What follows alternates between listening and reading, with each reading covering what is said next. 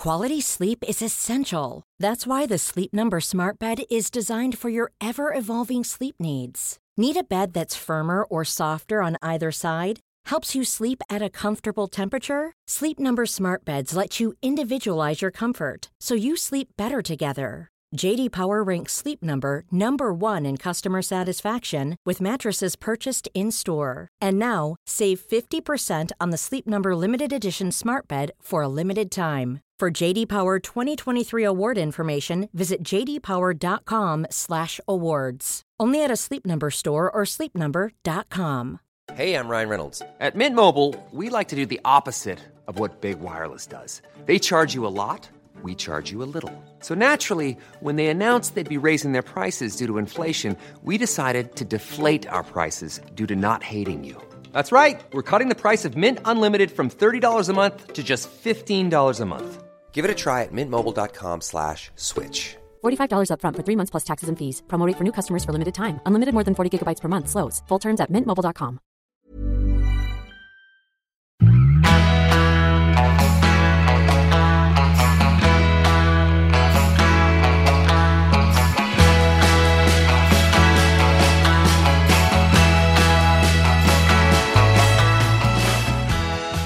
Välkomna till ett sprillans nytt avsnitt av Träningspodden. Det andra avsnittet för den här hösten.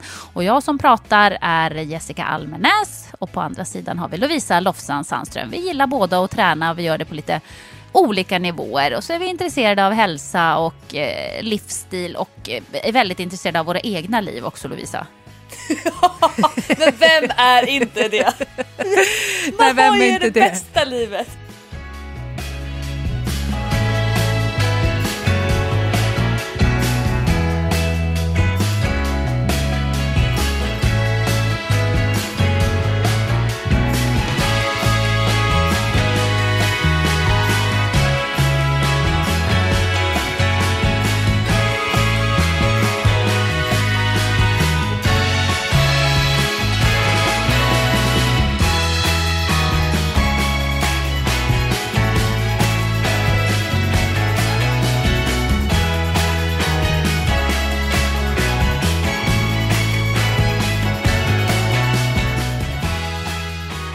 Där vi lämnade förra veckan så tror jag att vi den här veckan kommer nog ha kanske det avsnitt som det är mest högt och lågt. Alltså det längsta avståndet mellan ämnena. Jag tror att du och jag befinner oss på helt olika platser både i livet och i träning. Men jag tror det är det som många av våra lyssnare gillar. Men vi får säga det, lite en sån här teaser om veckans avsnitt. Ja, du behöver inte tro.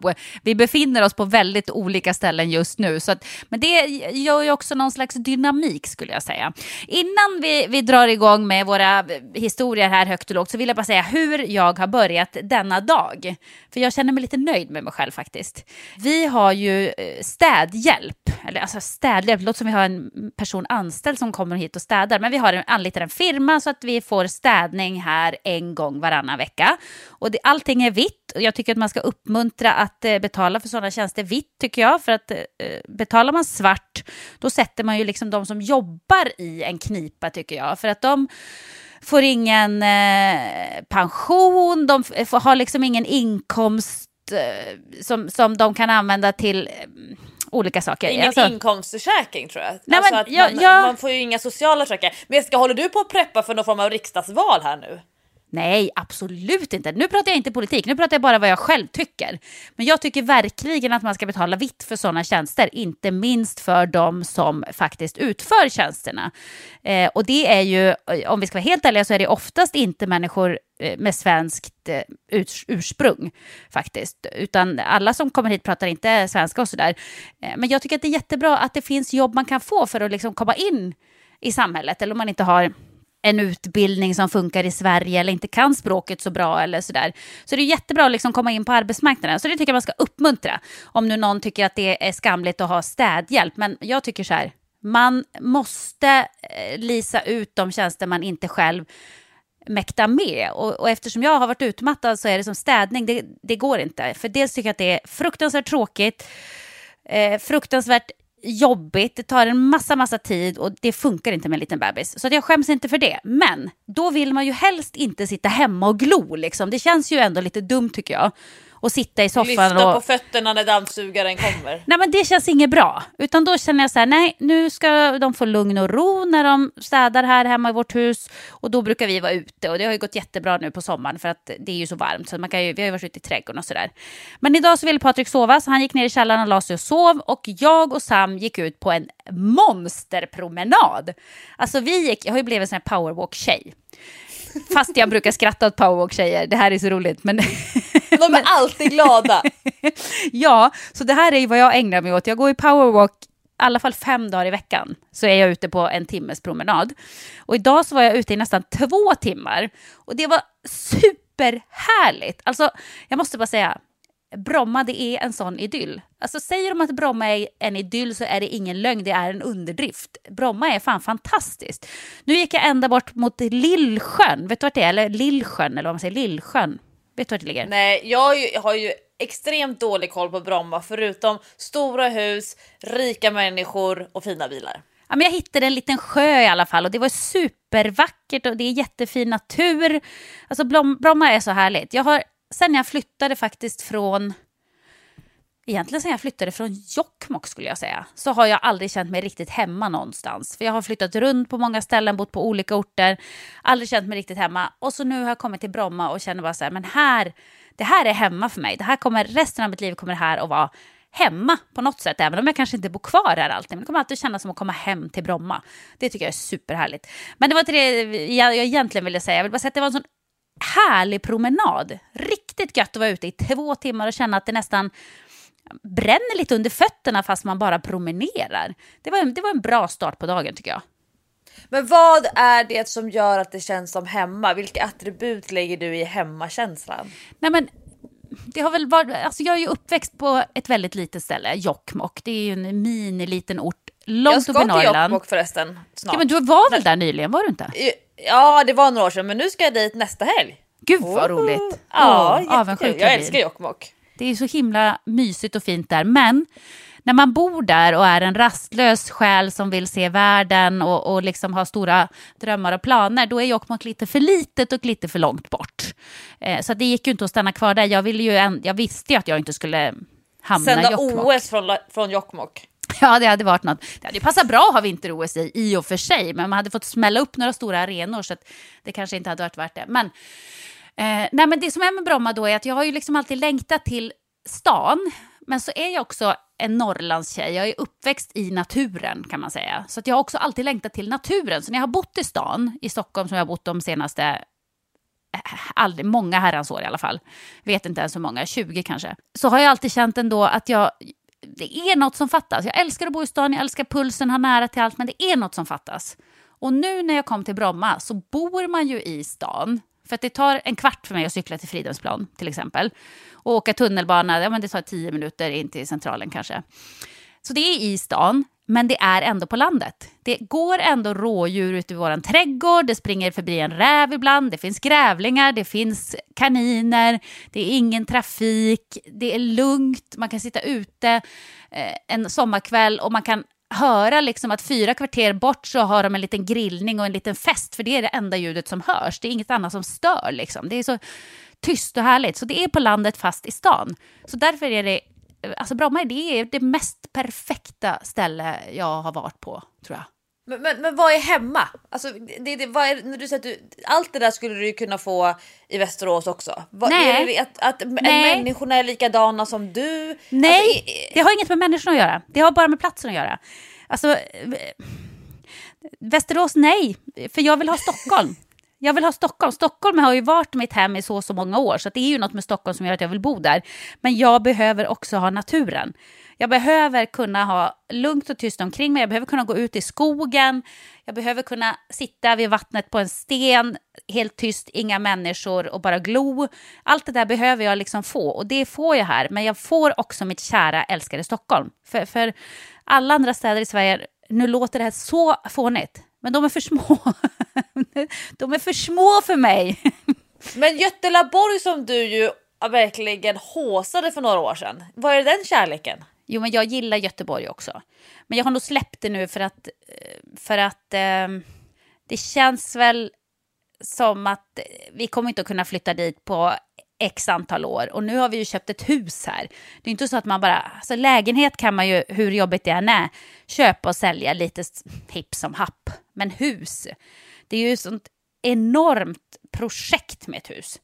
Så att det känns ju som att nu när man håller på och fixar och donar, vi har ju hela tiden grejer som vi ska göra och planer, och nästa sommar kanske vi vill göra en liten pool och sådär.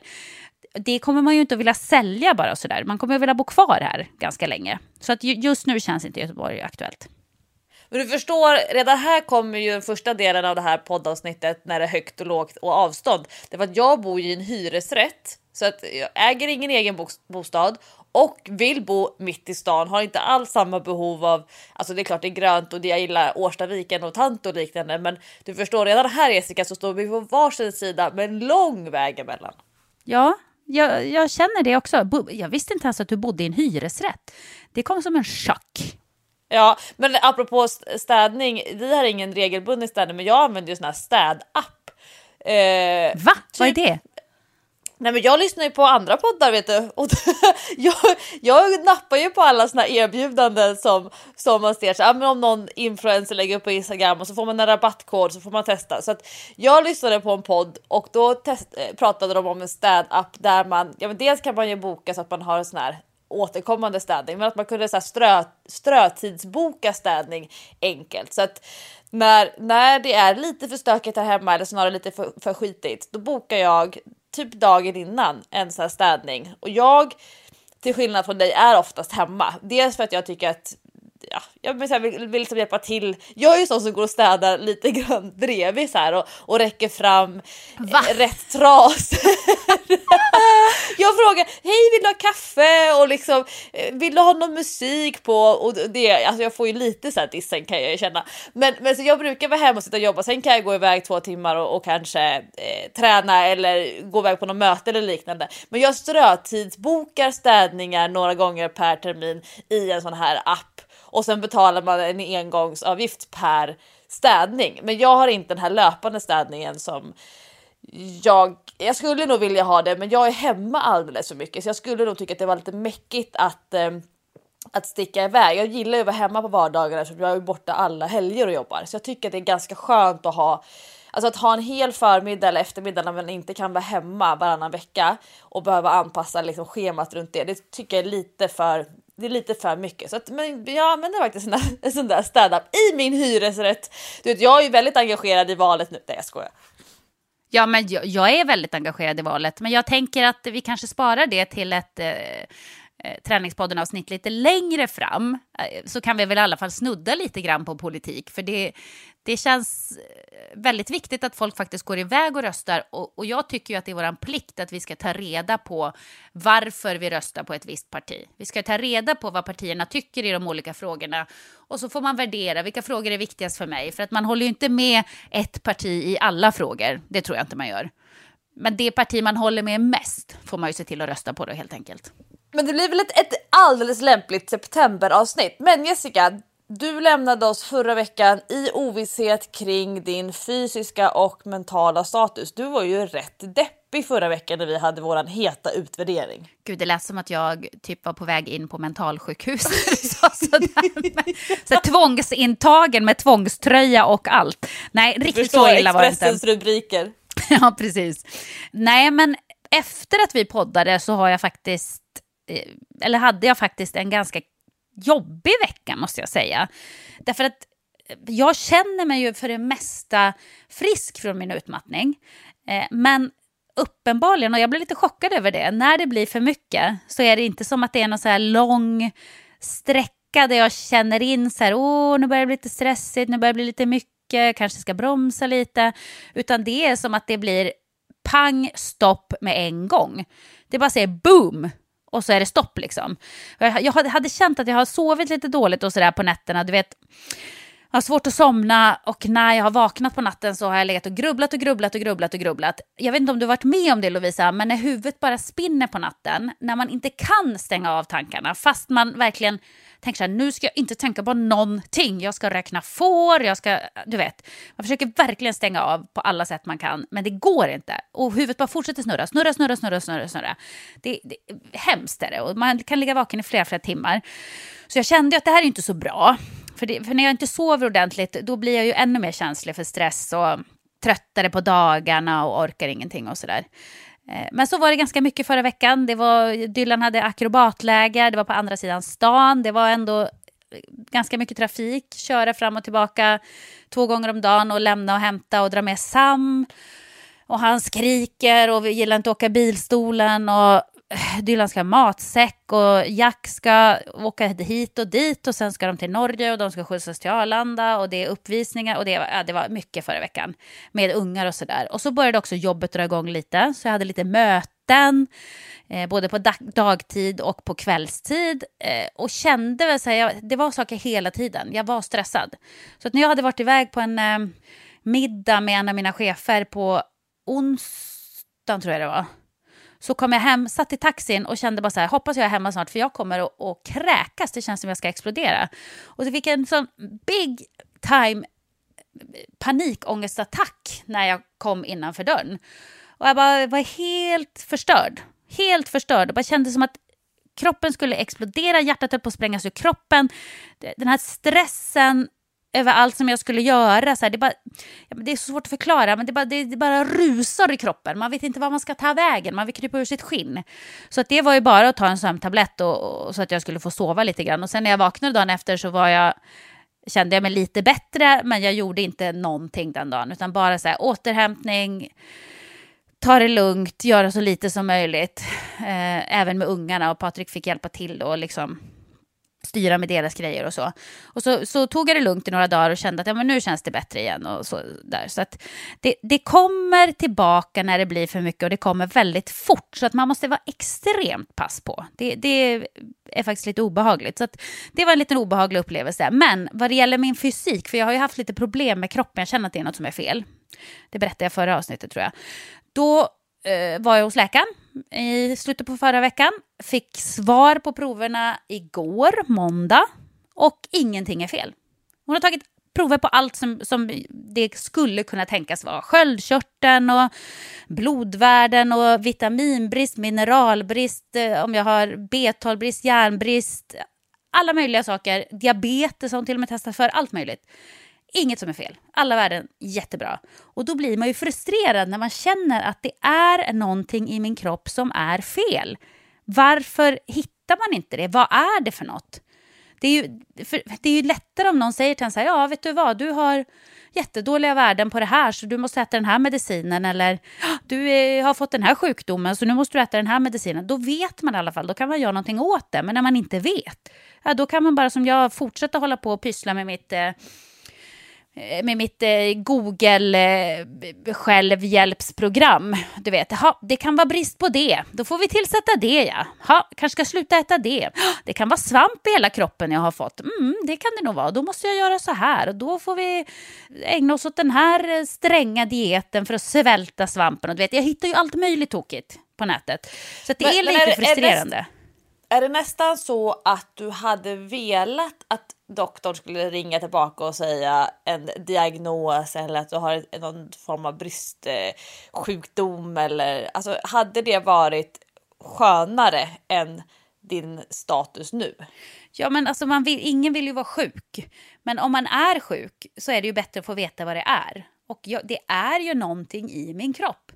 För att jag vet inte. Men hon sa till mig då att kanske är det att du sover för lite och för dåligt och kanske ska tänka på det lite. Därför orkar du inte så mycket på dagarna och orkar inte med träningen och så. Och det kan ju vara så. För att när jag var utmattad och sov för dåligt och sådär, då tog ju träningen till exempel så otroligt mycket energi att jag var tvungen att återhämta mig en hel dag om jag nu hade lagt den lilla energin jag hade på att träna.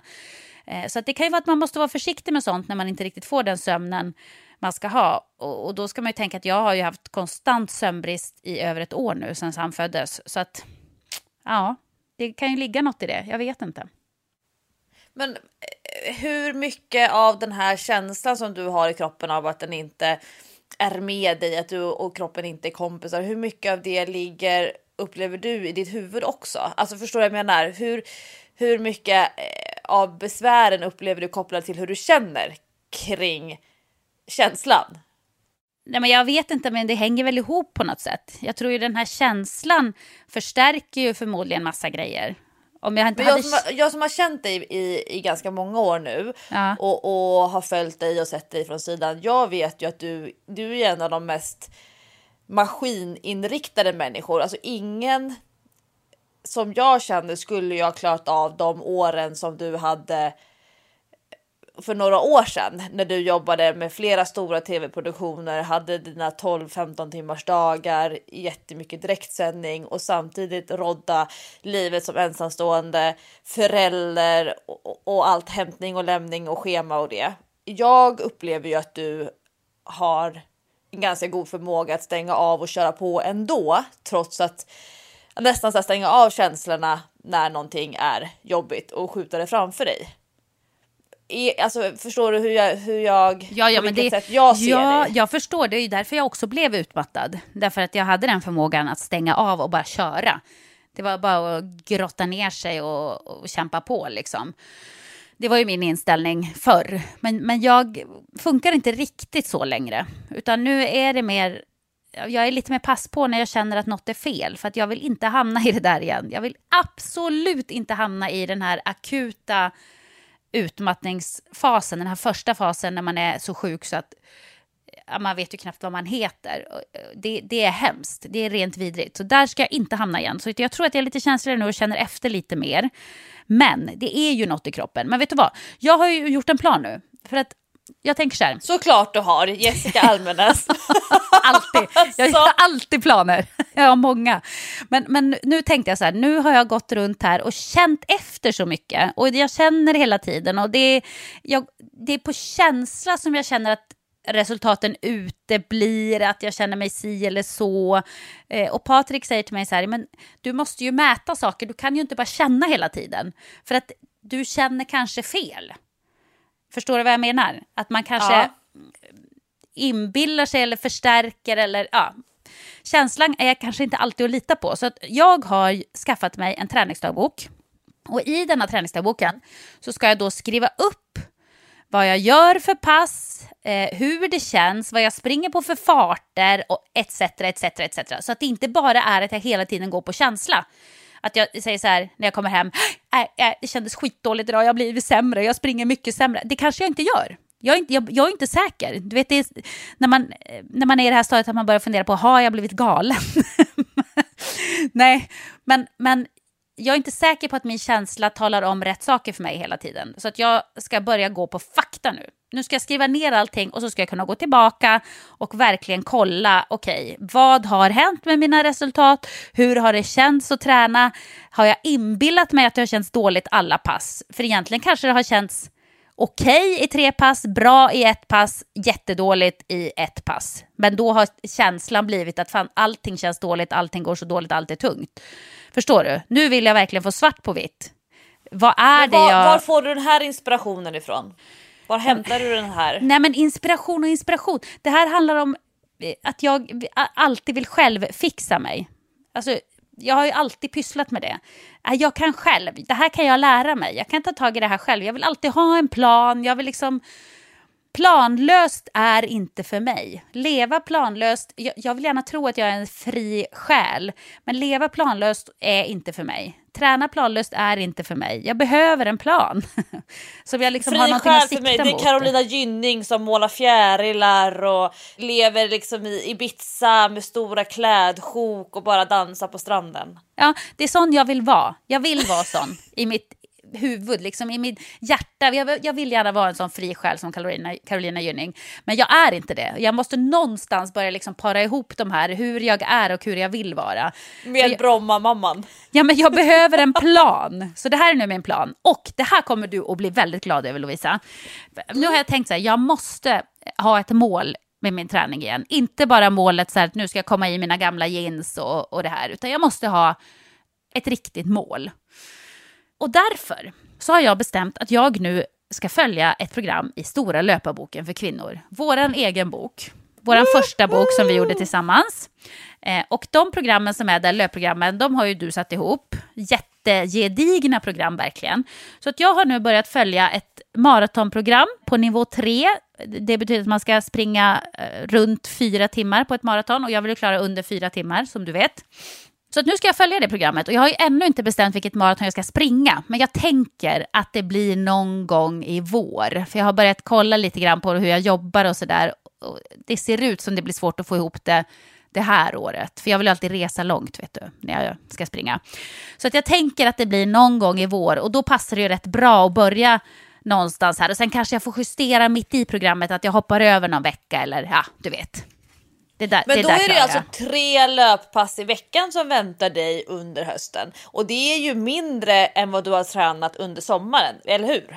Ja, precis. Men jag ska också, med de här 3 löppassen, jag ska göra minst 3 löppass. Orkar jag så kan det bli något till som jag lägger in. Men jag ska också göra vårt styrkeprogram här för löpare, tänkte jag.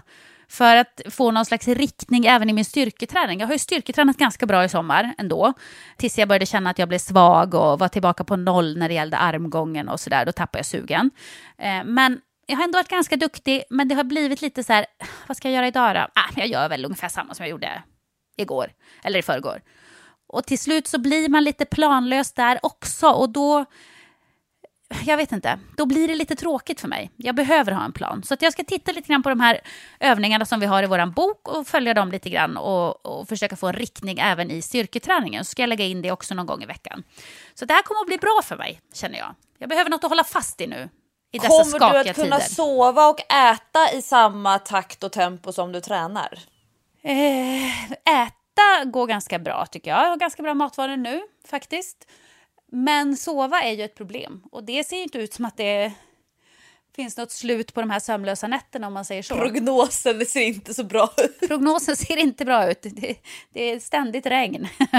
Nej, men vi har ju börjat nu, eller jag har börjat med att jag tar en insomningstablett på kvällen för att jag ska få sova på natten. För att problemet är, även om Patrik går upp på natten, när jag vaknar när han skriker, det är ju då som grubbleriet börjar. Och sen så väntar ju kanske 3 vakna timmar när jag bara ligger och grubblar i sängen och mår dåligt och blir ledsen, för att man grubblar ofta på en massa jobbiga grejer liksom, när man ligger och grubblar.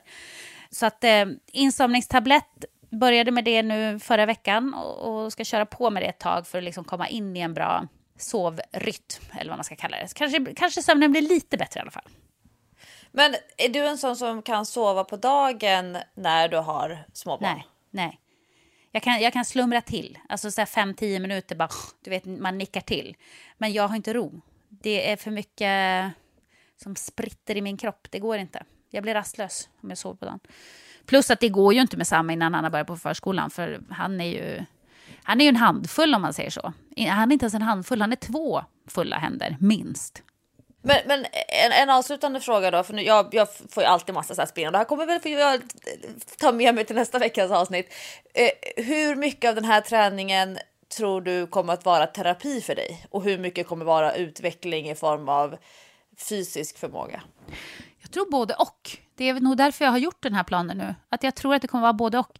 Jag tror att jag verkligen just nu, när jag känner att kroppen inte är med mig och det känns lite jobbigt och så här, jag behöver verkligen hålla något i handen. Jag behöver hålla ett program i handen. Ett program som någon annan har gjort, inte som jag har gjort själv. För att då tror jag att när jag är så osäker på min fysiska status som jag är nu, så skulle jag börja skruva i det programmet och ändra och hålla på. Fan, jag mår dåligt nu, jag måste nog ändra i programmet och jag kanske har satt upp för hårt och jag skulle inte lita på mitt eget program. Så jag behöver ett program som någon annan har gjort. Och jag tror att det kommer bli en trygghetskänsla också, för att känner jag att jag klarar det här går bra, jag har inga problem att göra de här passen, så tror jag att det kommer att vara bra för min hälsa. Så förstår du att jag kommer sluta känna efter så mycket. Det kommer bli stärkande för mig. Att du kommer få kanske bättre självförtroende också. För det upplever jag att du i förra veckans avsnitt av Tränarspodden lyfte fram så här signaler om att du fick dåligt självförtroende. Att du, alltså stark självkänsla, jag vet att jag kan, jag orkar, jag duger. Men det är ju jävligt pissigt att inte uppleva att man kan just det man vill kunna göra just nu. Ja, lite så. Lite så. Självförtroendet har ju sviktat också här med träningen. Om man letar efter olika anledningar och så här, varför det inte funkar. Så att jag tror att det kan ju verkligen hjälpa mig med det. Att känna att jag klarar av att följa ett program faktiskt. Så att det ska bli kul. Det ska bli lite spännande. Jag känner mig pepp. Men är inte det egentligen den bästa känslan och avsikten just med många typer av sådana här, som du nu, när du styr upp saker? Och jag ser ju det här liksom, någon form av paraply där det står objektivt. Alltså att det, för att så många tränar ju på känsla, precis som du säger. Man tränar på känsla, vad jag är sugen på idag. Och sen så börjar man också känna efter och värdera träningsinsatsen utifrån hur det kändes. Fast det finns egentligen ingenting som är reellt eller alltså det objektiva. De människor som tränar jättemycket med pulsklocka och som bara jobbar med objektiva siffror jämfört med de som hela tiden utvärderar träning utifrån att jag kände mig bra, jag kände mig dålig, jag kände mig trött, jag kände mig stark, jag kände mig och så vidare. Att det är två helt olika typer av grundprinciper att utvärdera träning utifrån. Och jag tänker ju så att det inte finns något rätt eller fel, men att var sak har sin tid och att vissa människor som bara utvärderar på känsla men alltid är lite missnöjda skulle ju behöva bli lite mer objektiva. Och vissa människor som bara går på pulsklockan och GPS-farthållning och bara räknar kilon i gymmet, hur mycket man kan lyfta, de har aldrig med sig någon feeling för att jag kände mig stark, jag kände att jag utvecklas, jag känner att det är roligt. Och de skulle behöva lämna lite grann av det objektiva och gå lite mer in på feeling. Så att jag gillar ju när man klarar av att ta distans, alltså ta ett steg bak och se saker och ting lite mer så här krasst ärligt utifrån vad det egentligen jag har problem med eller issues. Det kan ju låta lite så här negativt att man ska försöka skapa eller hitta problem som inte måste finnas eller måste synas. Men just det här när man känner eller upplever att man inte är nöjd. Då fortsätta harva i samma system, att harva med samma tankar, att harva med samma pass eller program på samma träningsställe med samma träningssällskap eller vad det nu är. Det är ju ganska meningslöst att faktiskt, som du säger, aktivt medvetet styra upp och göra någonting annorlunda. Jag imponeras ju av det och jag rekommenderar faktiskt det i större utsträckning än vad folk vågar ta det steget själv. Ja, men det där var ju en jättebra sammanfattning tycker jag. Och det där kan ju vara något att fundera på också för våra lyssnare. Så här, är man en sån som känner eller är man en sån som tänker, om man ska förenkla det? Går man på fakta eller går man på känsla? Är det hjärna eller hjärta som styr? Och är man väldigt mycket åt det ena hållet, då kanske man ska försöka få in lite av det andra i sin träning också faktiskt. Åtminstone när man känner att det inte funkar. Känner man att det flyter på, det är alltid kul att träna, jag får de resultaten jag vill ha, då är det ju bara att köra på såklart. Men när man känner att det liksom hackar lite grann, man inte riktigt vet vad man ska göra, man blir lite villrådig, känner att det känns lite planlöst och sådär, då kanske man ska fundera på, ska jag börja angripa min träning på ett annat sätt, från ett annat håll? Det tror jag faktiskt kan vara lite nyttigt. Jag tror det här kommer att vara himla nyttigt för mig faktiskt. Väldigt krasst, bara svart och vitt på pappret. Hur har min träning gått? Vad får jag för resultat? Jo, det kan du läsa i din träningsdagbok. Och det är ingenting som du ska gå och känna in. Jag känner mig dålig, jag känner mig svag, jag får inga resultat. Nej, titta i boken. Har du fått det eller har du inte fått det? Punkt. Så det blir min grej nu. Men är inte det också ett intressant fenomen med vissa människor som vill och hoppas att träningen ska vara någon form av så här enskild företeelse som är helt frikopplad från resten av livet? Alltså att man missar både att träningseffekterna men också känslan kring träning är så tajt kopplad till livsstilen. Och om man inte klarar av att ta hänsyn till livsstilen när man planerar och genomför sin träning, så finns ju också en risk att man inte kanske kan njuta av sina träningsresultat för att man tror att det är träningen som avgör resultaten. Det är därför liksom, det här med din sömn, med mat och kanske då också väldigt stor utsträckning för dig, det är ju lite individuellt med stress. Alltså hur mycket hjärtklappning går man runt med mellan träningspassen för att man upplever sig jagad eller hetsad eller att man det här som jag möter ofta, människor som beskriver att man aldrig sitter ner. När jag frågar så, men har du kollat på någon bra serie på sistone? Nej men gud, jag lägger mig ner klockan 11 på kvällen och då somnar jag som en sten. Och så har man inte suttit ner en enda minut under dagen. Kanske om man tar en kopp kaffe i städningen. Man skulle aldrig ta hem någon sån här städfirma för man vill sköta städningen själv. Man går alltid runt och plockar lite grann hemma och torkar och flyttar om blomkrukor och så vidare. Och så är man frustrerad över att man inte får träningsresultat. Så jag tror att just den förmågan att se träningen som en del av livet är utvecklande. Och människor som vill börja träna och tror att träningen har ett egen värde i sig, så blir vissa människor blir nästan sådär förvånade över, jaha, kan jag inte bara lägga till träning? Kan jag inte bara addera träning till allt annat som jag gör? Att man måste faktiskt någonstans plocka bort eller ändra någonstans av resten av sin dag för att få in träningen. Jag tänker augusti-september som ju för väldigt många är nystartsmånader. Snacka om att faktiskt ha en chans att byta ut och ta bort grejer som inte kanske är så, vad ska man säga, bidragande positivt för hälsa eller för att må bra eller orka mer. Jag tänker från och med idag, när man lyssnar på det här poddavsnittet, till julafton. Alltså det är ju en jättelång tid om vi tänker oss att vi kommer behöva ta på oss en tjocktröja snart och sen en tunn dunjacka och sen en riktig vinterjacka. Tänk vad många veckor som vi har på oss att kunna hinna skapa förändring om man bara pallar med hela projektet och inte bara fastnar i intervallerna på klockan. Ja men precis. Ja men verkligen. Och det känns väl lite grann, visst är det du som alltid brukar säga att hösten är en nystart? Det är du som... Ja, men januari är inte riktigt lika mycket. Nej. Hösten jag älskar det. När du berättade om din promenad i morse på 2 timmar och jag kan nästan så här känna doften framför mig. Det här promenera längs med en sjö.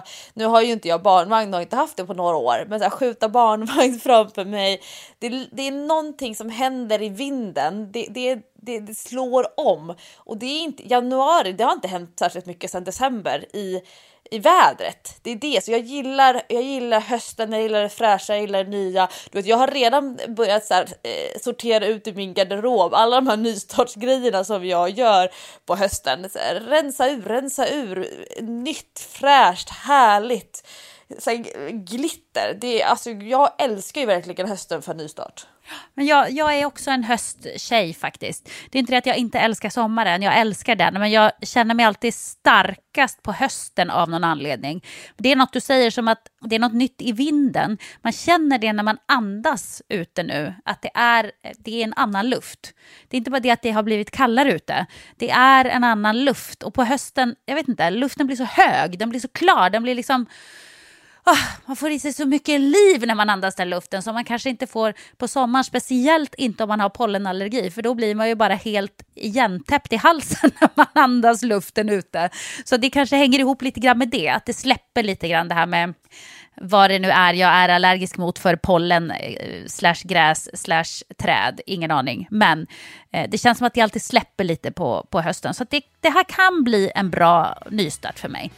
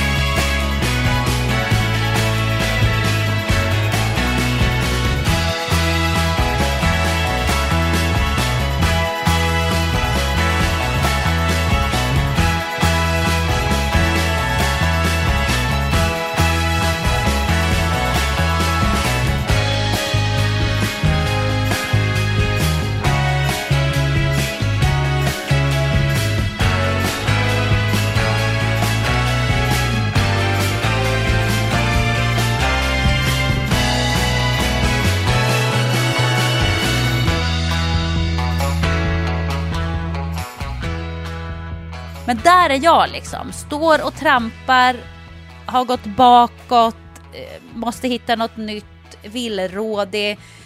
lite dåligt självförtroende och sådär. Och sen har vi du då. Där står du som ska springa ditt livslopp på lördag. Som alltså är imorgon om ni lyssnar på det här när det kommer ut på fredagen. Herregud. Ja, det där lät inte bra. Det där lät inte bra. Detta får du utveckla, Lovisa. Vänta nu, du har inte hoppat av väl?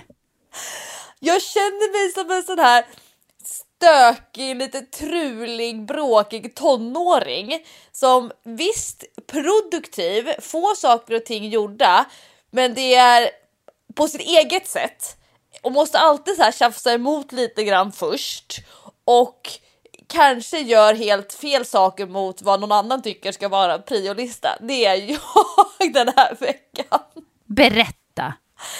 Men folk säger, hur formtoppar du? Hur har du laddat upp? Och jag typ tränar jättemycket på gymmet. Ska så här, möta mina rädslor och köra boxjumps. Alltså när man står på golvet och hoppar jämfota upp på en hög låda. Tänker så här, face your fears. Och typ hopp 1, hopp 2, hopp 3, hopp 4 funkar bra. Men då hade jag ändå haft en typ 2 minuters startsträcka där jag står som en häst så här, som du vet vägrar ett hinder för att jag inte riktigt vågar hoppa upp. Och sen hopp 5, hopp 6, hopp 7 och sen hopp 15. Bam! Fastnar med höger foten på vägen upp och sen så bara Rich drar hela skenbenet längs med kanten på lådan. Tar emot mig med armbågen. Nej men alltså den här veckan är ju inte första dagen på mens. Alltså du vet, inte i balans. Inte. Jag borde ta promenader, lite jogging, käka lite extra mycket pasta. Du förstår, jag borde göra massa saker och jag bara känner så här, nej jag pallar inte stressa upp mig. Jag pallar inte lägga så många ägg i den här korgen. Jag vill åka till Sälen, jag vill ställa mig på startlinjen och så vill jag känna no stress. Jag ska ha en hel dag ute i någon form av natur, jag som inte bor i Bromma. Och det får bli det blir. Det är distansrekord. Det kommer vara tidsrekord. Det kommer vara så många rekord. Det kommer säkert vara så här gråtrekord under lopp. Det kommer säkert vara lite skavsårsrekord. Alltså jag fattar ju, den här rekordlistan kommer bli ganska lång. Men jag känner bara att jag är med i lite sån här, dels maratongrupper på Facebook, så finns det en så här Ultravasan Facebookgrupp och den har varit jättenyttig för jag har läst på liksom under sommaren och lite grann under våren så här tips och tricks och det är ändå särskilt att springa 90 kilometer. Det är någonting speciellt och det är olika typer av underlag och det har varit nyttigt. Men nu sista dagarna innan loppet, folk får panik. Det är så mycket detaljfrågor och de här packlistorna som folk skriver. Folk som är så nervösa och så håsas det upp och så spinner det iväg. Och jag bara känner så att jag nästan måste ta 2 meter steg bakåt för att inte dras med i andra människors, inte ångest, för det tror jag inte det är, men andra människors oro. Sen så tror jag att det är någon sån här mänsklig grej det här att man vill skapa någon form av gemenskap kring nervositet. Och jag minns när jag var så här kanske 10, 11, 12 och började tävla i olika idrotter. Eller när man skulle skriva prov och gud, är du nervös? Gud, jag är jättenervös. Jag kissar 3 gånger. Att man liksom måste förenas i den här nervositeten. Och jag känner så här nu 2018, jag är lite äldre, jag är lite visare, jag är lite klokare och jag känner så här, nej, jag tänker inte dras med i det. Jag måste ha tillit till att det funkar bra utan att jag måste ha med myggmedel och att jag inte måste ha skavsårsplåster överallt, att jag inte måste ha 30 gram kolhydrater per kilometer. Jag måste lita på att jag kan göra det här som mig själv, som Lovisa, för att skulle jag vara tvungen att lägga så mycket energi och krut på den här typen av insats, på den här typen av, för mig som det blir prestation, då känns det inte genuint. Då känns det inte som att det är jag. Det känns inte som att det här hållbara. Om jag var tvungen att göra alla. Hi, I'm Daniel, founder of Pretty Litter. Cats and cat owners deserve better than any old-fashioned litter. That's why I teamed up with scientists and veterinarians to create Pretty Litter. Its innovative crystal formula has superior odor control and weighs up to 80% less than clay litter. Pretty Litter even monitors health by changing colors to help detect early signs of potential illness. It's the world's smartest kitty litter. Go to prettylitter.com and use code ACAST for 20% off your first order and a free cat toy. Terms and conditions apply. See site for details. I'm Sandra, and I'm just the professional your small business was looking for. But you didn't hire me because you didn't use LinkedIn Jobs. LinkedIn has professionals you can't find anywhere else, including those who aren't actively looking for a new job, but might be open to the perfect role, like me. In a given month, over 70% of LinkedIn users don't visit other leading job sites. So if you're not looking on LinkedIn, you'll miss out on great candidates like Sandra. Start hiring professionals like a professional. Post your free job on linkedin.com/achieve today. De här stora, som om jag skulle typ bestiga Kilimanjaro. Alltså det är inte jag. Så jag har liksom fått ta ett steg bakåt. Jag har lagt upp en jättebra strategiplan. Jag har jag har liksom kollat på de här YouTube-klippen som är när någon springer med kamera och sen har de klippt ihop det så det går jättefort. Så jag har sett alla underlagen och jag vet det kommer regna jättemycket. Det kommer vara ganska så kallt. Men jag behöver inte veta vad alla andra har för sorts trosor och sport-BH. Jag behöver inte veta vilket underställ en annan person väljer att springa i. Jag litar på att jag har erfarenheten, jag höll på att säga råg i ryggen, men att jag har någon form av grundtrygghet i mig, att jag inte måste dras med i det kollektiva.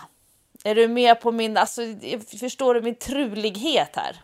Ja, men det känns lite grann som att du gör någon slags revolt mot ditt PK-PT-liv.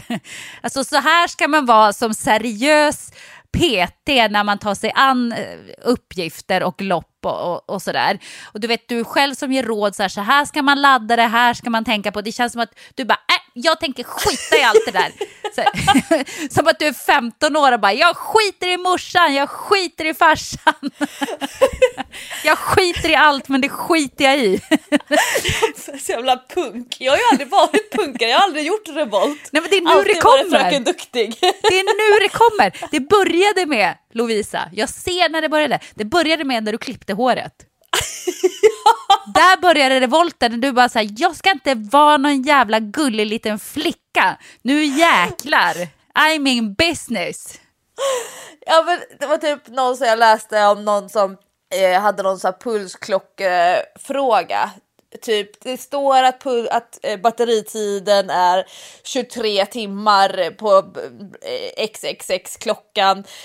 Men det kommer inte vara det om jag har på pulsmätning också. Men om jag stänger av pulsmätning så bör batteriet räcka 11,5 timme. Och jag tror att jag kommer springa på ungefär 12 timmar. Hur ska jag göra för att min klocka... Jag bara, gud. Det är inte... jag bara kände så här... Jag på säga fuck klocka, men alltså jag nej, jag kommer inte med någon powerbank för att kunna ladda mobilen, för att kunna lyssna på musik hela vägen. Jag kommer inte, jag vet inte. Det kanske får betala för. Jag kanske bara skulle. Jag har läst ett jättelångt bra blogginlägg som hette typ saker jag önskar att jag visste innan jag sprang Ultravasan första gången. Typ något sånt där. Och det var jättebra. Då vet jag liksom. Det räckte. Sen har jag läst ett blogginlägg med en jättegullig tjej, Therese, som kom sist på Ultravasan för några år sedan. Och det var också så här fascinerande, jättehäftigt. Och jag tänker så här, gud, jag kommer hellre sist än astrött en timme tidigare och inte få det som hon fick. Den här känslan av att, ja men typ till exempel att vinnarna mötte henne innan målgång och sprang med henne till målet. Och många såna här grejer i hennes loppberättelser som var helt fantastiska. Men jag orkar inte snurras med i allt annat. Och det var någon som skrev på min Instagram för några veckor sedan här i somras att jag önskar att du kan filma mycket under loppet och berätta hur det känns. Och jag bara kände så här, gud, vill ni höra alla de svordomarna? Och jag tänkte också, kommer batteriet räcka så länge? Antagligen inte, fuck it. Alltså, ja, men det kanske är en revolt. Men å andra sidan, imorgon då, om man lyssnar på det här träningspodden-avsnittet på fredagar när det släpps. Imorgon, strax efter 17-tiden på lördag, sen eftermiddag, tidig kväll, så kommer förhoppningsvis jag ha gått i mål. Och då har jag förhoppningsvis sprungit 9 mil. Och med den taktik som jag har lagt upp, nämligen att första milen får inte gå snabbare än vad jag kan springa den sista milen i. Det är min första viktiga strategi. Jag har också bestämt att trots att jag skulle kunna springa i ett tempo och snitta under 6 minuter per kilometer, så får jag inte göra det. Så jag har en farthållningsregel som är justerad uppåt. Det är min andra regel. Min tredje regel är att jag ska gå i alla uppförsbackar. Med den strategin, med den taktiken, så kommer jag att klara det här. Det kommer vara skitjobbigt, jag kommer svära och ni kommer inte vilja se filmer från när jag typ krisar och bölar och så. Jo, men jag vill verkligen se de filmerna, känner jag. Svart nagellack, svart eyeliner, kort hår. Det bara kommer vara punk i Vasaloppsspåret. Alltså du säljer in det här helt underbart, tycker jag. Det här är ju filmer man verkligen vill se. Det här är en helt ny sida av dig. Jag känner inte igen dig. Du kan betala Hans för att dokumentera mina svordomar. Han måste göra det. Han måste göra det. Det här är unikt material, känner jag. Vi kan lägga på lite YouTube-annonser sen, så kommer jag få massa pengar för alla visningar. Ja, det här är... Jo, jag tycker att det låter härligt, Lovisa. Men jag har en fråga. Självrannsakan. Är det här någon typ av, vad ska man kalla det? Bygger du någon slags undanflykt för dig själv nu för att du känner att du kanske inte har tränat på det sättet du skulle göra, och att du kanske lite grann ångrar att du satte upp det här målet och kände så här, fan, det här var kanske inte det jag egentligen ville. Bygger du upp det nu så att du kan till dig själv säga, det gick inte så bra, eller jag bröt, men skit i det för jag brydde mig ändå inte om det här? Allt jag säger och gör åt andra människor, det är egentligen alltid mina egna tankar. Så när jag säger så här, det är vanligt att folk, och sen så kommer det påstående, det är alltid jag själv. Okej. Nej, skämt åsido. Från början så var ju det här tänkt som att jag skulle ha en hel dag i skogen med min bästa kompis. Det var ju så den här tanken började. Alltså det är liksom hur det här såddes, hur det här började gro inom mig. Men sen har ju det ändrat karaktär på vägen. Jag trodde att jag skulle träna på ett annat sätt under sommaren. Jag trodde att jag skulle vara sugen på att göra viss typ av pass. Jag trodde inte att det skulle vara typ 34 grader och kanske så här stekande sol mitt i juli. Jag trodde att jag kanske skulle kunna ha någon sån här 20 graders pass där man kan faktiskt ta 4 timmar på en förmiddag och vara ute och lufsa i skogen. Men jag hade ju noll sug för det, och det var lite det här tonårstruliga. Men det jag tycker är viktigt, det är att det är okej att revidera sina mål efterhand. I det här fallet så har jag ju reviderat på så sätt att jag inte vill ha, vad ska man säga, jag vill inte ha massa förväntningar på hur det ska kännas. Alltså nu har jag ju tagit i jättemycket åt andra hållet, så att nu förväntar jag mig att det här kommer vara det jobbigaste jag gjort hela mitt liv, ungefär i paritet med att föda barn, vilket jag har gjort 2 gånger, så att där har jag ju verkligen liksom grund. Men jag känner att den här liksom, att revidera målet från att då gå till en kul dag i spåret och gå långa sträckor även när det inte är uppförsbacke, till att känna att men jag ska faktiskt ta de flesta av de här 90 kilometrarna springandes. Det är okej, för att jag vet att vad är det värsta som kan hända? Det värsta som kan hända, det är att jag får ont och att jag inte kan springa något mer under hösten. Det värsta som kan hända, det är att jag skulle typ tappa all typ av träningsmotivation. Det värsta som kan hända, det är att jag skulle bryta ner immunförsvaret så pass mycket att jag skulle få någon typ av halsinfektion eller liknande. Alltså det är ju det värsta som kan hända scenariot som jag tror att man måste ta hänsyn till. det är det man måste ha klart för sig. När många är så här, jag har inte förberett mig för ett lopp, jag tänker springa ändå. Då har man inte funderat över vad är det värsta som kan hända. Människor som springer till exempel lopp med virus eller infektion i kroppen. Man vet att man har ont i halsen och ändå så springer man. Då har man faktiskt inte funderat över vad är det värsta som kan hända. Men det är också lite hemskt att leva med vad är det värsta som kan hända attityd. För det är ju det här att jag skulle kunna bli påkörd om jag går över ett övergångsställe. Det är ju en ganska jobbig typ av livsstil, om vi pratar mycket livsstil i det här poddavsnittet. Men jag såg, det var en så här intressant illustration som handlade om att illustrera, gångtrafikanter, fotgängare i trafiken. Så hade man illustrerat det med att allting som inte var för fotgängaren, allt det var svart hål.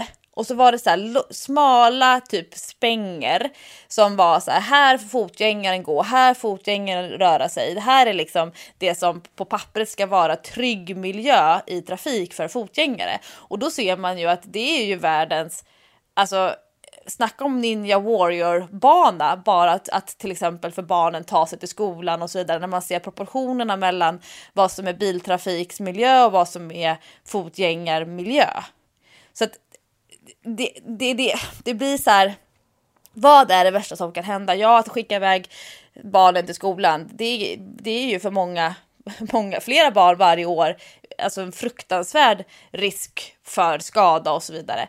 Men det är ju också det att ställa sig på startlinjen för en sån här typ av lopp och inte känna så här att jag har den allra bästa fysiska förberedelsen i mig. Men å andra sidan, jag tycker att det är kul. Jag tycker att det är spännande. Jag tycker ju faktiskt, och det här kommer ju nu det här hur människan är komplex. Jag tycker ju faktiskt att det ska bli roligt att ställa mig på startlinjen.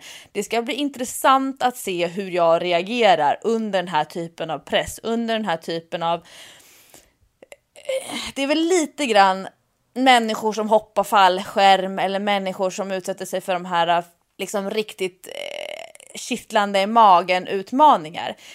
Det är så sällan jag utsätter mig för moment i livet där jag faktiskt är tveksam till om jag klarar av det. Jag har kompisar som i sitt jobb, inte varje dag men i alla fall regelbundet, ställs inför utmaningar. Gud, kommer jag verkligen fixa det här? Jag har inte det så svårt i mitt vanliga liv, så jag tror att jag liksom söker mig till den här typen av utmaningar för att jag vill testa det. Alltså jag tänker ibland så här, politiker eller människor så här, högt uppsatta, avancerade befattningar, olika typer av organisationer eller människor som jobbar i konfliktfyllda miljöer eller alltså stressiga situationer där man hela tiden är på marginalen. Då är det klart att det inte är det bästa sättet att testa sina gränser eller sina begränsningar att en lördag i augusti ställa sig på startlinjen till Ultravasan. För herregud, jag har verkligen den potten uppfylld. Men jag upplever inte att jag har det. Så jag tror att det är det som är i någon form av självrannsakans-process grejen med det här 2018 för mig. Ja, men det känns som det här är ett viktigt år för dig på många sätt. Det känns som du jobbar med dig själv. 2018. Ja, men det känns som att du liksom... Hur många år är det du fyller i år? Jag fyller 34 om 3 veckor. 34. Nu ska vi se. Ja, men du vet, de brukar ju säga att det var 7:e år, men det skulle i sånt fall vara nästa år för dig då. Så blir man ju helt ny. Då har ju alla celler i kroppen förnyat sig. Har du hört talas om det? Var 7:e år liksom, så är man egentligen någon helt ny. Så att var 7:e år, det är liksom en viktig fas i en människas utveckling. Vad blir det? Varannat år, alltså det tar ungefär 2 år för undrar om det är hudceller att bytas ut. Ja, men jag tror att det är på 7 år så byter man ut typ alla celler i kroppen. Eller något. Man kanske inte byter ut dem. Förlåt nu om jag snackar en massa skit som jag inte har en aning om. Men det är i alla fall något i kroppen som är helt förnyat var 7:e år. Ungefär på den tiden tar det för vad det nu är, celler eller något annat, att byta ut sig. Ja, men jag har läst det här någonstans. Om det här med att omdefiniera sig själv. Alltså att man faktiskt kan välja vem man vill vara, och att det största motståndet mot att byta sig själv är ju inte egentligen det biologiska, utan det är ju den miljön man vistas i. Att det är apajobbigt att förändra sig själv om man fortsätter leva i en miljö som är likadan. Ja, nej men så är det ju absolut. Så är det ju absolut. Men om du tänker också så här, vad händer i en människans liv var 7:e år? När man är 7 år, ja, då börjar man skolan på riktigt. När man är 14, då är man i värsta tonåringsfasen. Där händer ju allt i livet liksom. När man är 21, det är kanske då man blir vuxen. När man är 28, då hamnar man i någonting att nu är det kanske dags att ta ett nytt steg i livet. Kanske då var jag börjar man tänka på familj och skriver böcker med Jessica Almenäs. Ja, men du ser. Och sen när man är 35, då börjar man fundera på vad händer efter småbarnsåren nu då? Vad tar jag för steg nu här i livet? Det är kanske då man byter jobb eller utbildar sig till något helt annat eller du vet. Och så 42, ja, då kommer man in i en jävla kris. Då börjar man bli gammal på riktigt och vakna varje morgon med ångest. Nej, jag skojar bara. Riktigt så illa det där stämmer jättebra överens på mig. Gud, jag har inte ens tänkt på det. Har du kommit på det själv eller du har läst det här någonstans? Nej, men det här är allmänt känt. Om du googlar på att, jag tror att det är så att cellerna i kroppen förnyar sig under 7 års tid. Så på var 7:e år så är du egentligen en helt ny person. Förstår du? Rent fysiskt, kroppsligt. Det är när jag är 35 som jag flyttar till Thailand och blir någon sån där thaifierad PT som bara går runt med kaffekopp i handen och säger till svenskar på semester hur de ska träna. Ja, varför inte? Det kan mycket väl bli så. Men om du börjar tänka på det så kommer du nog att se att det har ändå skett någon slags utveckling just var 7:e år åt något håll. Eller kris av något slag. Ja, gud vad roligt. Jag har med mig en lyssnarfråga till Träningspodden det här avsnittet. Jag tänkte vi kanske skulle avsluta med det. Det låter underbart. Kör igång. Ja. Egentligen så är det faktiskt två lyssnarfrågor som jag tänker vi slår ihop den till en enda. Ja.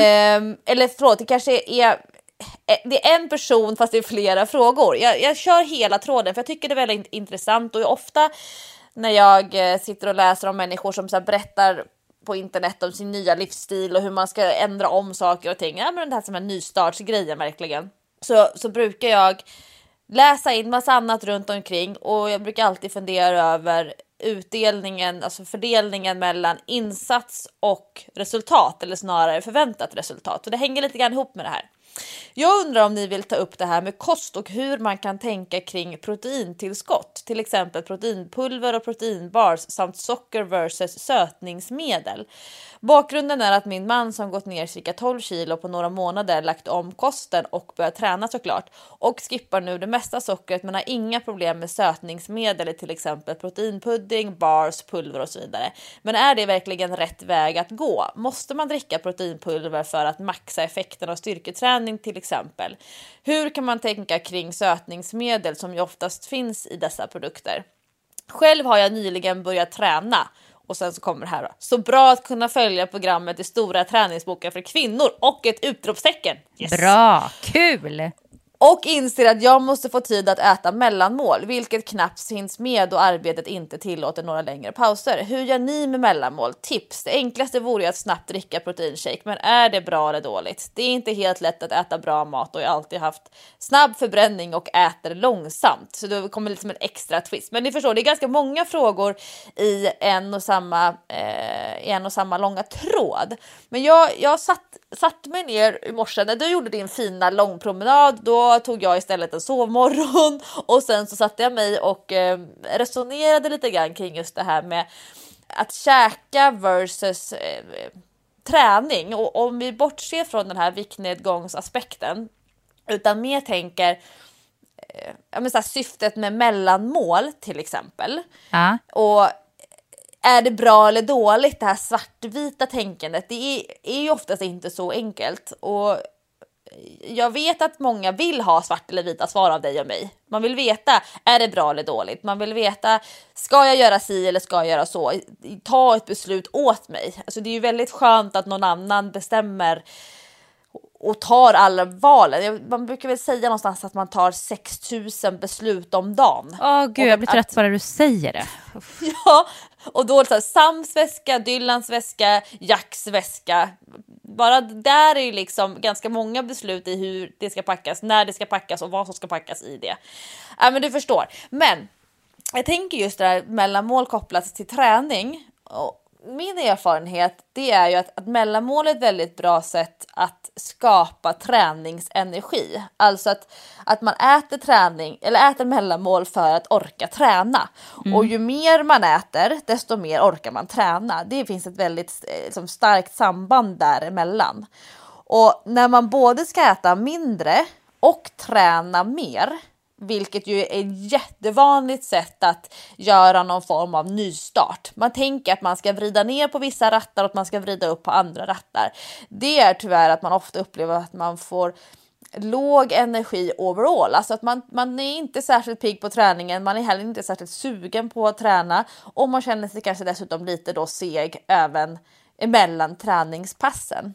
Och det tycker jag är väldigt viktigt att ta hänsyn till. Alltså att mellanmålen är viktiga för de flesta människor för att man ska känna dels suga att träna men också att man ska orka ta i under träningspassen. Och väldigt många människor tycker att de är duktiga. Jag är på gymmet 3 gånger i veckan men man tar egentligen aldrig i när man är på gymmet. Man har ingen strävan efter att lyfta lite tyngre varje träningspass, att välja lite högre vikter, utan att man tror och tänker att mycket av träningsresultaten handlar om att vara där, att dyka upp.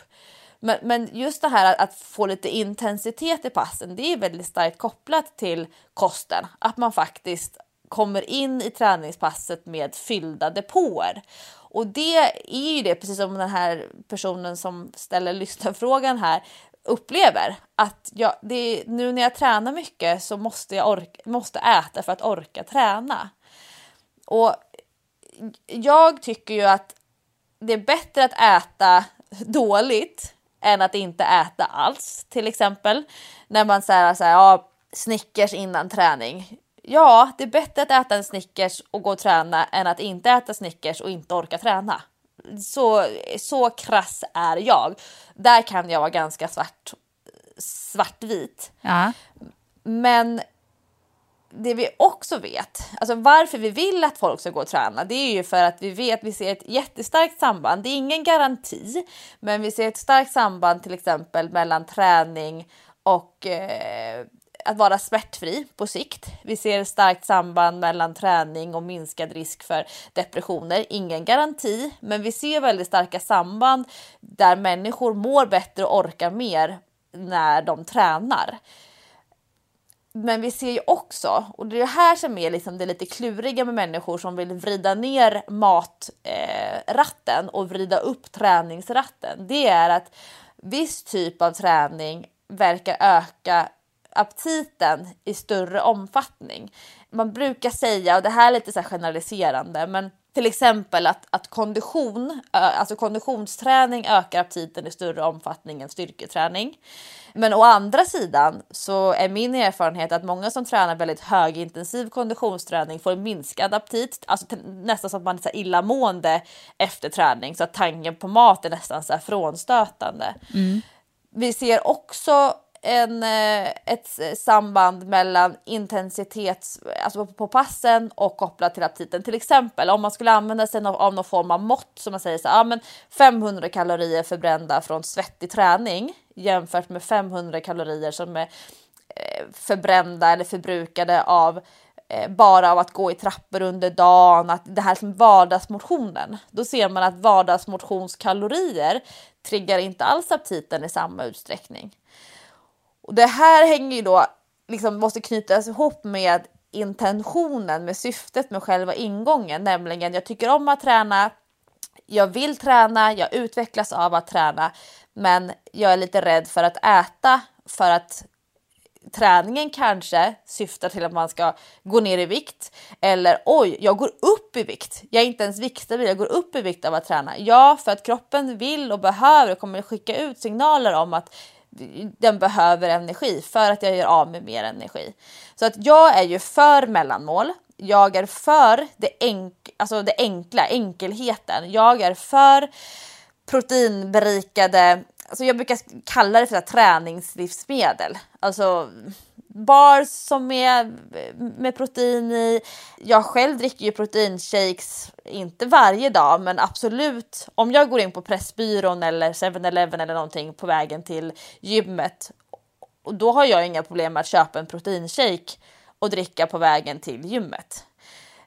Många tror ju att man säger så här att ja, men vanliga människor behöver inga proteintillskott, eller vanliga människor behöver inte tänka på sitt proteinintag för det är inte det som avgör. Nej, men det blir inte sämre av att vi äter ordentligt innan träningspasset. Och har det gått 5 timmar sedan man åt sin så här huvudmåltid, om det då är frukost eller lunch eller middag beroende på vad man har för typ av träningsrutin och träningsvana, så man orkar ta i mer om man inte kommer in i träningspasset hungrig eller låg på energi, eller till och med vissa människor som faktiskt blir ju lite så deppiga. I'm sorry for what I said when I was hangry, som jag tycker är så jättekul uttryck. Alltså att vi faktiskt blir lite arga när vi är lite hungriga. Ja, eller den här underbara Snickers-reklamen You're not you when you're hungry. Den älskar jag. Ja, men alltså det tycker jag tycker att det är viktigt. Och människor som äter dåligt och som tror att de ska kunna bygga någon form av hållbar träningsrutin samtidigt, det blir lite grann att skjuta sig själv i foten, och det är inte särskilt roligt att leva så. Så att visst, vi behöver inte massa extra proteinlivsmedel. Alltså då menar jag inte så här proteinberikat livsmedel för hälsans skull eller kanske ens för träningens skull.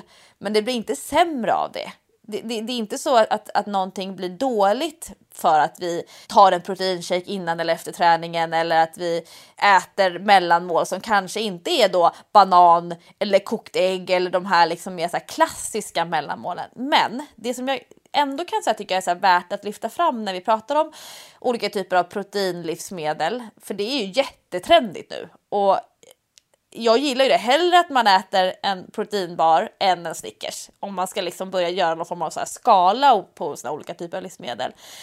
Men det man kan tänka på, det är det här med fibrer. För att börjar du byta ut måltider, det kan ju vara så att man tar en så här stor proteinshake innan träningen och så tränar man och sen är man inte hungrig och då äter man ingen middag. Då missar man kanske en hel del av det som är lite mer fiberrikt i vanlig mat, för att man har skapat mättnad med andra typer av livsmedel som inte har särskilt mycket fibrer. Och har man problem med magen, du och jag som får många lyssnarfrågor om framförallt tjejer som upplever svullen mage, man har ofta ont i magen, hur ska jag träna magen så att den inte svullnar upp och liknande, då kan man ju fundera över fiberintaget åt båda håll. Och det är lite knepigt, för att vi vet, som i det här fallet med sötningsmedel, som ju är verkligen så trendigt att debattera. Man pratar ju om cancerrisk kopplat till sötningsmedel till exempel. Man vill också ha börjat ställa olika typer av drycker. Sockersötad läsk versus lightläsk. Och lightläsk då, som i det här fallet är Cola Zero eller Fanta Zero eller Cola Light eller liknande. Där man säger, liksom, vissa då påstår att det ska vara ökad cancerrisk när man får i sig mycket sötningsmedel. Men där det visar sig att det är inte sån stor risk, och man försöker få det till, om man liksom läser debatterna och olika typer av ringhörnor. Alltså slutsatsen just nu, 2018, det är att det i princip på alla sätt är sämre att dricka socker än att dricka sötningsmedel. Ja, men alltså att socker är ju gift för vår kropp. Så är det. Ja, och särskilt den typen av socker som man dricker. För vi vet att... ja, det är bara tomt. Tomt är det. Ja, och att kroppen inte hinner med när det kommer rakt ner i svalget. Jämfört med när man tuggar socker till exempel, så kan man se att kroppen hinner förbereda sig på ett annat sätt. Men det är en annan typ av dialog. Men det jag vill lyfta fram med sötningsmedel, och det är det här som många missat. När jag växte upp så stod det alltid så här på Läkerol-förpackningar och på tuggummiaskar. Och jag vet inte om det gör det länge, men det står så här typ att om det var xylitol med olika typer av sötningsmedel, så att det stod att det kan ha laxerande verkan. Och jag minns typ när jag var 12-13 år och började tugga tuggummi som en sån här, men man så här skulle tugga V6. Det var sån här typ som att tandläkaren sa nästan till en att det var så här bra för tänderna. Jag vet inte, jag bara kan gå på någon form av reklam. Men sötningsmedel kan vara laxerande, och det är det som kan också göra att man blir svullen. att man blir pruttig och liknande. Och det är många som inte ser det sambandet. Så man tycker att man är nyttig för att man byter ut sockersötade grejer mot det som har sötningsmedel istället. Men man blir svullen om magen och man ser inte att det kanske är så att det här stora intaget av sötningsmedel kan vara då att man faktiskt får de här gaserna. Så det tycker jag faktiskt är värt att lyfta fram. Särskilt om man är väldigt, alltså vill ta hand om sin mage, man kanske får många stresssymptom till magen eller i magen och liknande. Då kan ju man faktiskt vara försiktig med sötningsmedel. Och det är inte alla som har sett det sambandet hos sig själva. Så det tycker jag faktiskt är värt att lyfta fram. Sen en annan aspekt som jag tycker är viktig att ta hänsyn till. Och det här, får jag bara sticka in en grej innan du kommer, för innan du lämnar det där just med barer och sånt, för att både du och jag samarbetar ju med varsitt protein, vad ska man kalla det? Varsitt märke som har proteinlivsmedel. Ja. Och för mig har ju det här ändrat väldigt mycket. Därför att jag har varit alldeles för dålig på att äta mellanmål. Det har gått för lång tid mellan måltiderna. Jag har kommit ner i så här djupa svackor.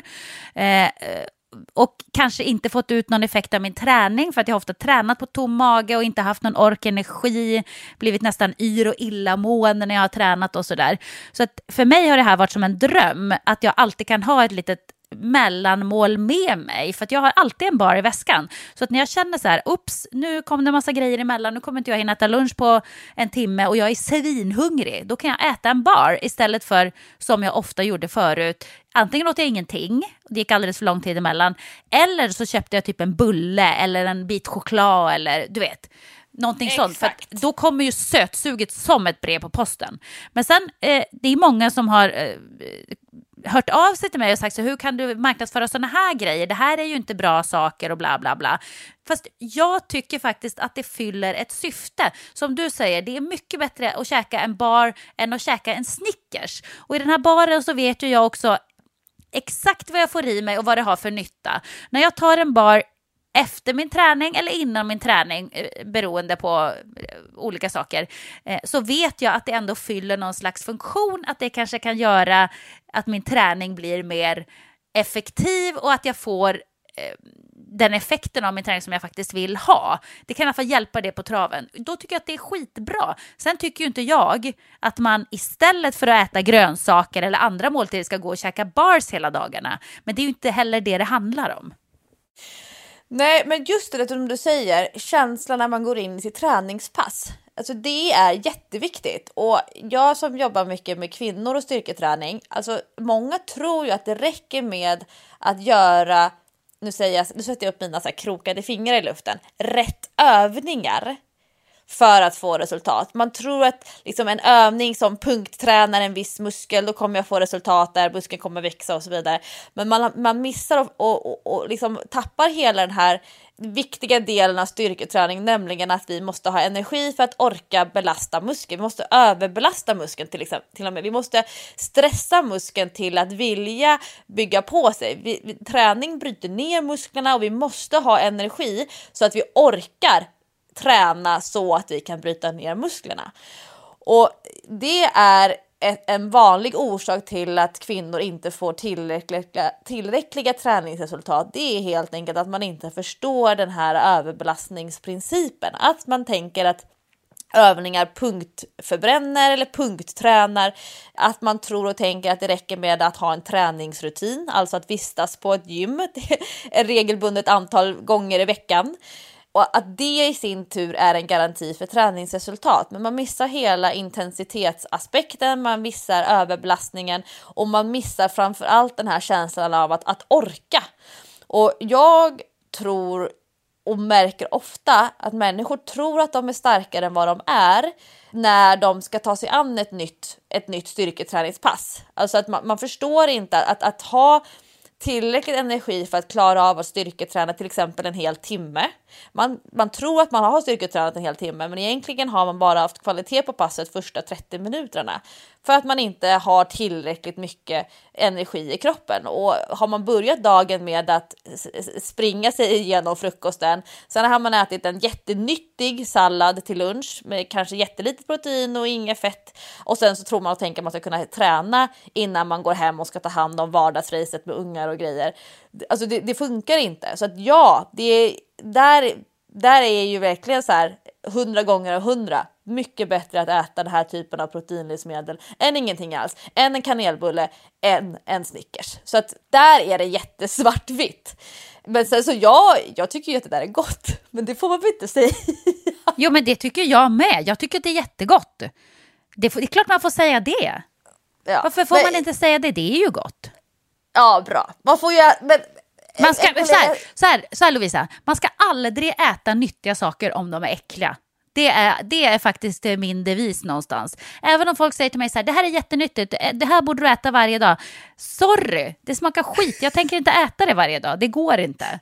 Det tänker jag alltid när jag kollar på de här Insta-stories där de här alltså, nyttiga hälsoprofilerna lägger upp sig varje morgon sina såna här smoothies som de gör med spenat och det är så här, allting ska liksom blandas ner i en shaker och så häller de upp det så här framför kameran i glaset, floff. Och allt jag kan tänka på det är att det typ ser ut som, ja, kom och hjälp mig, och så dricker de bara jättegott och jag får typ kvällningar.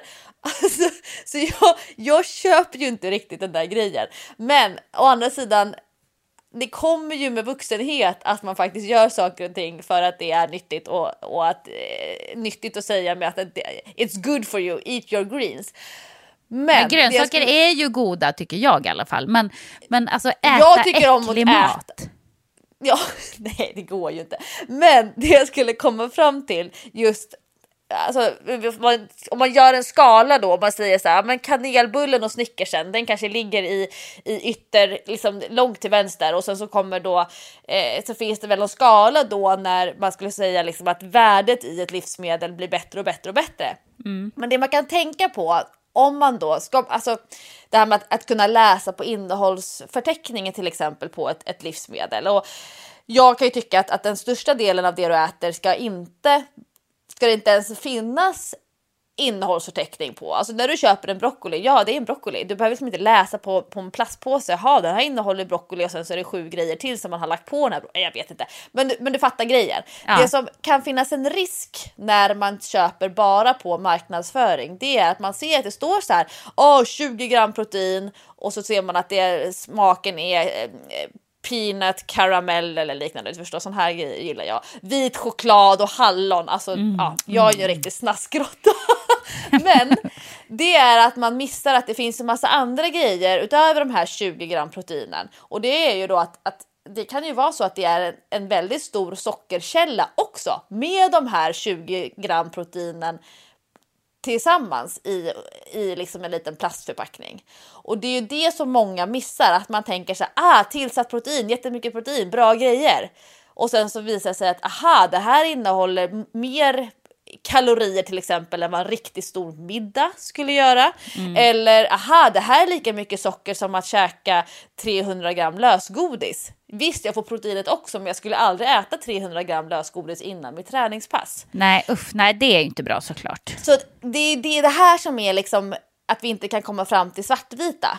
Alltså att på lördag när jag ska springa mitt långa lopp, jag kommer att käka lite proteinbars, jag kommer äta socker, jag kommer säkert ta några Snickers, jag kommer nog ha geléhallon för att orka, för att kunna hålla på i den här hela dygnet, eller vad det blir nu, 12, 13, 14, 15 timmar.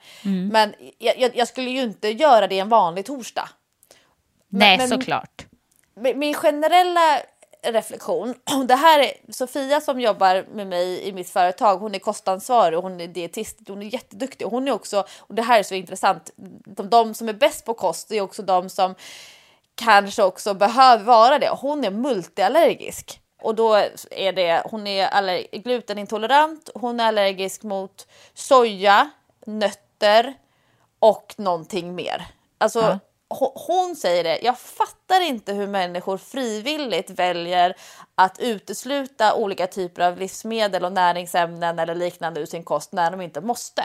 Hur kan människor som är friska, som inte mår dåligt och blir sjuka av att äta saker, ändå välja att utesluta det när det inte finns någon vetenskaplig grund eller belägg för det?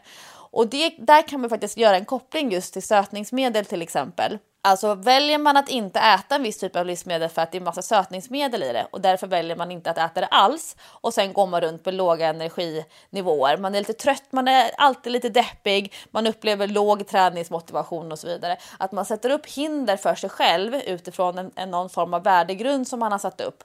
Att det är ganska taskigt. Det är ganska taskigt mot sig själv och om man ser sig själv att jag vill vara en sån som tränar. Jag vill inte bara träna en gång i veckan. Jag kanske vill träna 2, 3, 4. Man kanske vill ha energinivåer som faktiskt... Jag kan träna 5 gånger i veckan. Jag kan varje dag vakna och tycka att alltså det är så roligt att leva. Om det då innebär att jag har en proteinbar i väskan då och då. Eller det kommer antagligen vara så att jag gör lite sämre val. För det är viktigt för mig att äta mellanmål. Människor som hoppar över mellanmål för att de tycker att de ska vara duktiga att inte äta skit eller äta det som då de här proteinlivsmedlen för att man tänker att det skulle vara dåligt på något sätt. Men man orkar inte heller gå och träna eller man orkar inte träna på den nivån som faktiskt programmet erbjuder eller ger möjlighet, då kommer man ingen vart. Det är ju inget roligt. Och jag som coach tänker ofta så här, hur skapar vi lust hos den här personen? Hur skapar vi motivation? Hur skapar vi en så här känsla av att leva? Och då tänker jag så här, drick proteinshakes om man tycker att det känns enkelt. Om det möjliggör att man kan leva mer, drick proteinshakes. Men tänk inte att du måste dricka proteinshakes för att kunna leva. Och det är ju faktiskt någonting helt annat. Så det har varit en lång rant här. Men jag tycker att det är faktiskt värt att lyfta fram den här typen av trend. För- och nackdelar och tänka vad möjliggör och vilka hinder sätter jag upp när jag börjar hålla på med så här optimering av kost. Och jag tänker så här, hur lång tid dröjer det innan du och jag börjar knapra insekter?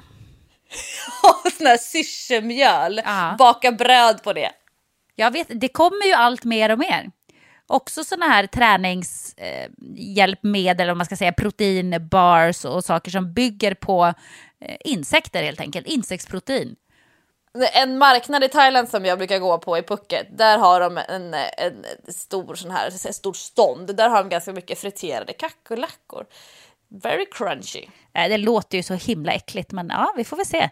Vi kanske hoppar på det tåget, Louisa. Vad tror du? Alltså, både du och jag är ju ganska trendkänsliga, så att who knows? Who knows om vi knaprar insekter här om några månader. Hur som är det helst. Dags att wrap it up? Ja, men det är det verkligen. För att nu blir det ett så här långt avsnitt igen. Men folk gillar ju när vi är ganska långa, för då kan de lyssna under ett långpass. Och de som inte orkar träna så länge, de kan ju dela upp det på 2 pass då. Ja, men exakt. Då har man ju 2 garanterade träningspass i veckan om man tränar medan man lyssnar. Och nästa vecka, då kan jag nästan garantera att det blir ett långt avsnitt, för att då ska vi avhandla 9 mil. Jag kan skriva en lista på alla svordomar som jag har dragit. Dina barn kommer ju falla dåndimpen när de hör de svordomarna. Ja, det kommer bli väldigt spännande. Jag ser fram emot det. Lycka till nu, Lovisa. Jag håller tummarna för att det inte blir worst case scenario, utan lite bättre än så i alla fall. Ja, tack. Jag med. Jag gör ju det här med ganska sunt förnuft och det är lite rock'n'roll och punk och revolt, men å andra sidan så kommer jag nog lära mig en hel del nya saker om mig själv och det tycker jag är jättespännande. Men tack, det känns som att jag har ett stort så här träningspodden fans i min rygg som hejar på mig.